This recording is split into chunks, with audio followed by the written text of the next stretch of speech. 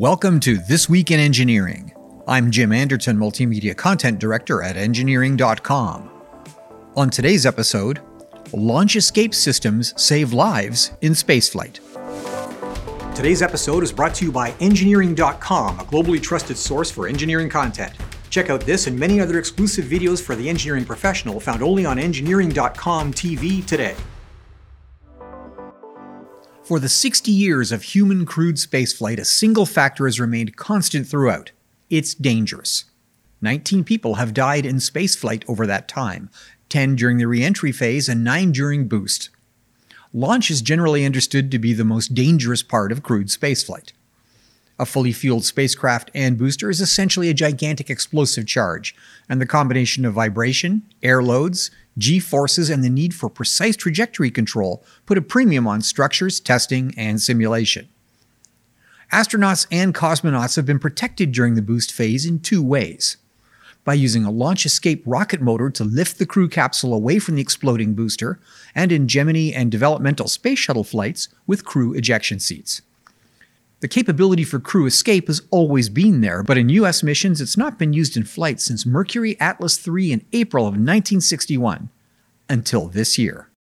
Blue Origin's September 12th New Shepard 23 mission suffered a booster explosion during climb, with the capsule separating and parachuting to safety. Like the NASA flight 60 years ago, sensors detected the breakup of the booster and ignited rockets to propel the crew capsule away from the fireball. The original NASA system, similar to the one used today in the Space Launch System with Orion capsule, used a tractor rocket assembly to pull the spacecraft free in an emergency. Launch escape systems used by Blue Origin and SpaceX use pusher engines with no tower. While both Mercury and New Shepard capsules were not crewed, launch escape systems have saved lives from an exploding booster once, on September 26, 1983. The Soyuz T-10-1 mission, carrying 2 cosmonauts intended to link with the Salyut 7 space station, suffered a booster fire on the launch pad.